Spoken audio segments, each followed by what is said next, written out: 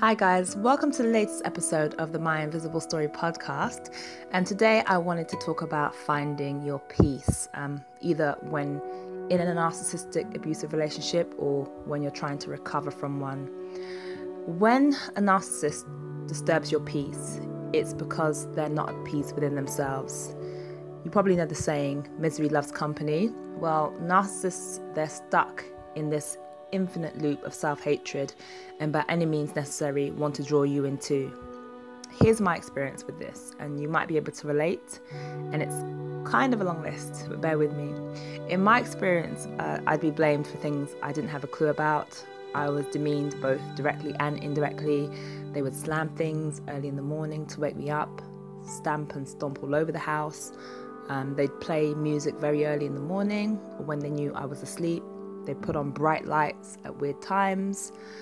They would start arguments over something very petty and blow it up into something massive, something huge, and then shout and talk for hours. Even if I was in another room, they'd still do it. And sometimes this would go on into the early hours of the morning. And simultaneously, they'd insult me. And all of this was with the intention of draining me and making me feel really tired and exhausted.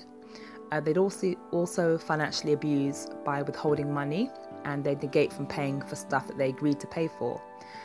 They'd ignore me for weeks to months at a time. I remember at a time it was up to like 3 months or so, beyond.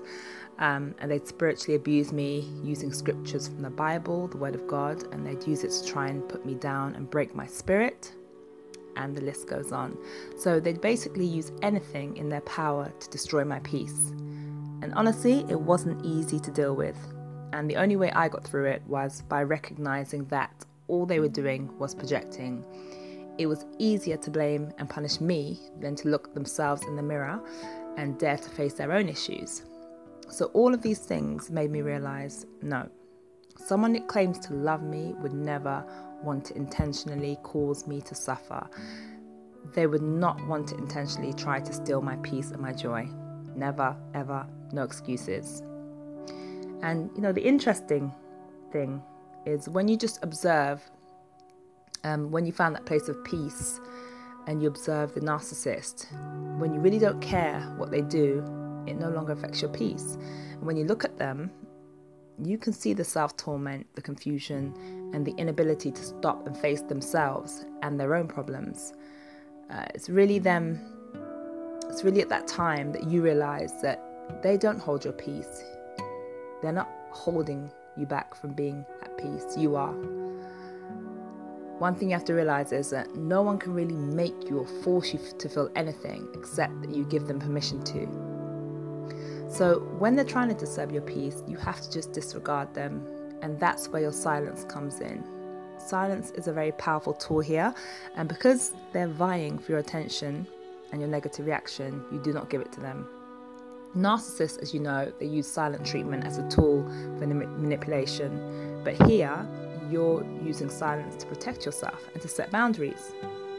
And lastly, you have to find your own peace. In fact, you don't need to find it really because it's already in you. So I'll say you need to access the peace within you. For me, that is my belief in God. I find peace in Him and through Him. It's what kept me sane in the midst of someone trying to drive me crazy. That may not be the same for you, but whatever or wherever you find your peace, I suggest you go there. Your peace is a basic human right, and no matter what the situation, nobody has the right to try and take that away from you. So guys, I'm going to keep it short and sweet. I hope it hit in the right places. I hope you were able to relate in some way to this and know that it is possible to find peace. It's just that you have to fight for it sometimes to get it. So guys, I'll see you on the next episode of the My Invisible Story podcast. Take care.